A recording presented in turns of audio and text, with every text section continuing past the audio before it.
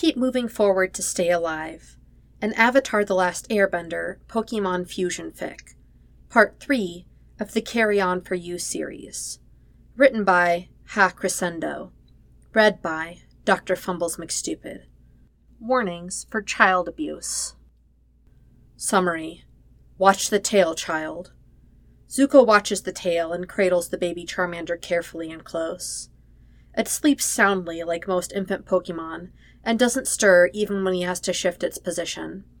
He knows at that very instant that he would rather die than see it harmed, and the potent spike of feeling burns his throat and the space behind his eyes. Azula holds her bag on with reluctance, uncomfortably, like she'd rather drop it to the floor. Zuko never wants to put Charmander down. Zuko's life has never been easy, and somehow it always manages to get harder. Zuko gets his first Pokemon when he's 9 years old, and immediately falls in love. It should chafe at him that he and Azula receive them at the same time, but he's too charmed and spellbound by the tiny warm bundle of scales, and baby claws, and baby teeth that gets placed into his arms by Professor Shiyu to even be mad about it. Watch the tail, child. Zuko watches the tail, and cradles the baby Charmander carefully and close. It sleeps soundly like most infant Pokemon, and doesn't stir even when he has to shift its position. He knows at that very instant that he would rather die than see it harmed, and the potent spike of feeling burns his throat and the space behind his eyes. Azula holds her bag on with reluctance, uncomfortably, like she'd rather drop it to the floor. Zuko never wants to put Charmander down. Father says that Pokemon are tools to be used and not pets, and are not to be coddled and carried and babied. Father says that Pokemon, even baby ones, are to be kept in their balls unless working or needed. Father says that to be a strong trainer, it's important to be authoritative and determined, and to never, ever ask for anything, but impose your will and demand instead. Father thinks that naming your Pokemon makes you weak and stupid. Zuko tries his best. Really, he does. But he just can't. Druck is tiny and needs him, and the idea of keeping him in a Pokeball when he's still so little hurts Zuko in his very soft heart. He doesn't understand why he should have to order him around when he can just ask instead. He doesn't want to not care. Zuko is incapable of not caring. Azula, on the other hand, is very, very good at doing what Father wants. Mama thinks that Father is wrong. She never says so, but Zuko knows because she knows that the minute Father is out of the room, Zuko has Druck in his arms. She knows and doesn't breathe a word to Father about it. She doesn't tell on him. Mama doesn't have any Pokemon, but maybe if she did, Father couldn't yell at her anymore.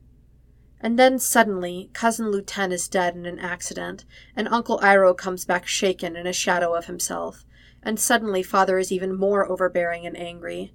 What little peace Zuko ever had is gone. He doesn't understand what happened. Mama gets quieter and quieter, and when she puts her arms around Zuko, they're thin and spindly.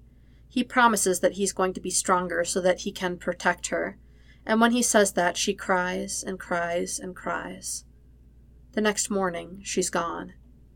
Zuko hadn't realized until then how much Mama had protected him, until she's gone and he is the easiest target. Father doesn't ever put a hand on Azula. He hardly ever sees her anymore because she's training, always training. Her Bagon has already evolved, and she's only 8 years old, not even old enough for her license. But it doesn't matter. The daughter of the regional champion is expected to be exceptional. So is the son, except that Zuko is weak and sentimental and cares too much to be useful. Uncle Iroh can't protect him. Sometimes Zuko doesn't even think he knows, and if he did, he's not entirely sure that it would matter. Druck learns how to escape from his Pokeball. Maybe it's because Zuko's will to hold him there is too weak, or maybe it's because Zuko's not the only one who cares too much. Druck hates when Father's angry, and he hates when Zuko gets hurt. Maybe he would get hurt less if he could just be better, but he does his very best he can, and it's never enough. It's all Zuko can do sometimes, to take the hit and hold on to the furiously wiggling ball at his belt and whisper, "Don't, don't, don't." Father won't stop with Zuko, and Druck is just a baby. Zuko doesn't know how far he might go, but he knows that he doesn't want to know. Every time without fail, the moment Father leaves the room, Zuko loses his battle to keep Druck contained. Every time without fail, he takes the comfort offered him with both hands, curls up under his blankets with Druck cuddled up under his chin, and finally lets himself shake apart. He wonders sometimes how long he can take it. He wonders sometimes how long it'll be before there's nothing left of him. He wonders sometimes, when bruises push down hard into his bones, and not even little warm Druck can keep him from feeling cold, if he'll even bother breaking first, or if he'll just fade away to nothing. The worst day of Zuko's life is 3 days after he turns 10. His birthday is awkward and uncomfortable, and barely acknowledged by anyone except Uncle Iroh, who takes him down to the post office to take his photo for his trainer's license. "This is real," he says quietly, while the photographer adjusts for the shot. "It's not a game, Zuko." Zuko, numb and unable to remember what it feels like to be excited, stares into the camera. He knows pain, and he knows fear, and he knows rage. There's little joy to this. He doesn't smile, no matter how the photographer pleads. He doesn't remember how. "It's never been a game, Uncle." The flash goes off, and that's it. Zuko is a Pokemon trainer. The day after his birthday, Father comes to him and informs him that he will train with Azula from now on. Azula's Shelgon beats Druck bloody, and then Father does the same thing to Zuko later. He doesn't even have a reason anymore. Zuko's so used to being a disappointment that all he can think now is that Father just thinks that it's fun. "You're weak, and so is your Charmander." Zuko doesn't tell Father that his name is Druck. He doesn't dare. Druck's Pokeball on his hip gives an insistent wiggle, and Zuko slaps a hand over it.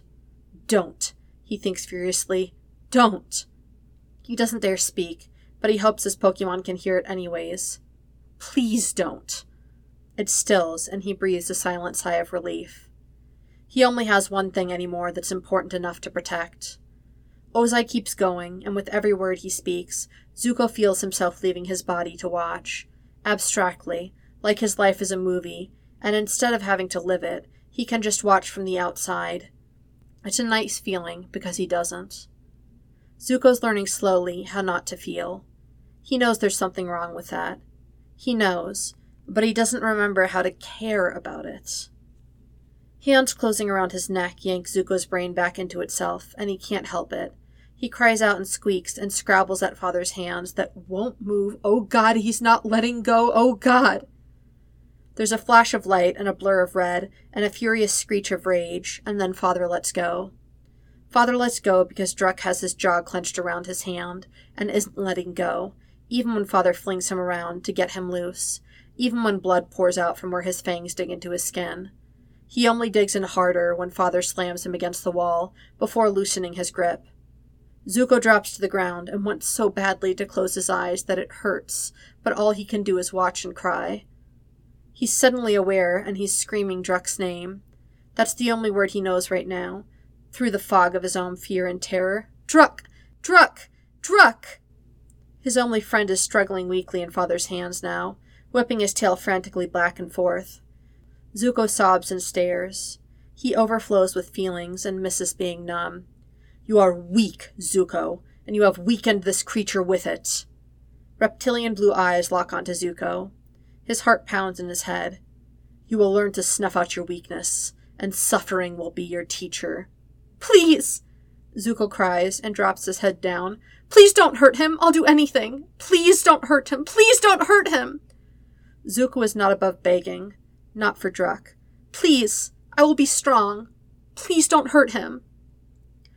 Father goes very still. He peels Druck off his hand and holds him by the scruff of his neck. The Charmander is conscious, but limp, staring back at Zuko as if silently begging himself. Zuko's heart shatters, and more than anything, he wants to disappear. "You would think to tell me what to do? Me?" Father's voice is calm and still, like the eye of the hurricane. Zuko trembles. "Please don't hurt him," Zuko repeats. Gold eyes stare frantically into blue. Don't fight. This is the only way I know how to protect you." "And so, demand, then." Zuko can't even see it coming when Father grabs Druck's flaming tail and wrenches it with a horrible snap and presses it to the side of Zuko's face. Someone screams, and Zuko doesn't know if it's him or if it's Druck, or if he's just imagined it, because the most terrible pain he's ever felt blossoms through his head. He has just enough time to see Druck wiggle free from Father's grasp and run for his life up a tree and far away out of reach, leaving Zuko alone and in agony in the dirt. But he's safe, is all Zuko can think as he passes out. Good. Zuko wakes up and his head feels like it's been cut in half. He presses a hand to his eye without thinking and nearly shrieks with pain. It's been bandaged at some point. He's in his bed, in his bedroom. At first he thinks he's alone, but he's not. Next to his bed, Uncle Iroh is sitting up in his chair. He's asleep, but it looks restless and uneasy. Zuko can understand that. With a flash of memory, Zuko fumbles for his belt, feels Druck's ball. It's empty. Of course it's empty. Druck ran away as he should have. Zuko doesn't resent him for it. Outside it's dark. Thunder rumbles and heavy rain spatters at the windows so hard that Zuko can't understand how Uncle can sleep through it. Zuko might never sleep again. A boom of thunder shakes the walls, and Zuko shakes with it. He looks to his closet. Zuko had had the idea, months ago, that he would get to go on a journey. Father has made it clear that he certainly was not, but that hadn't stopped Zuko from packing a go-bag anyway. A go-bag that is definitely still there, stuffed in the back behind his winter coats. Druck's out there somewhere.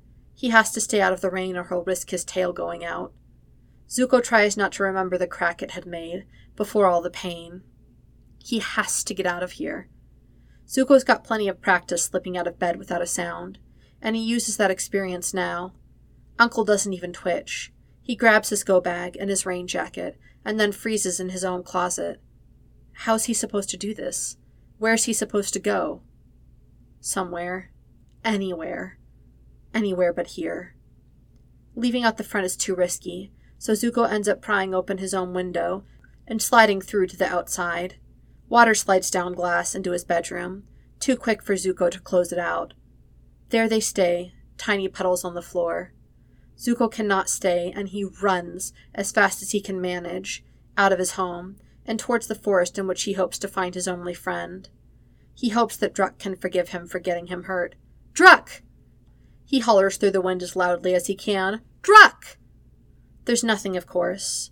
Nothing but the wind and rain, and the uncomfortable squelch of pulling his shoes out of mud with every step. Zuko calls until his voice is gone and his throat hurts.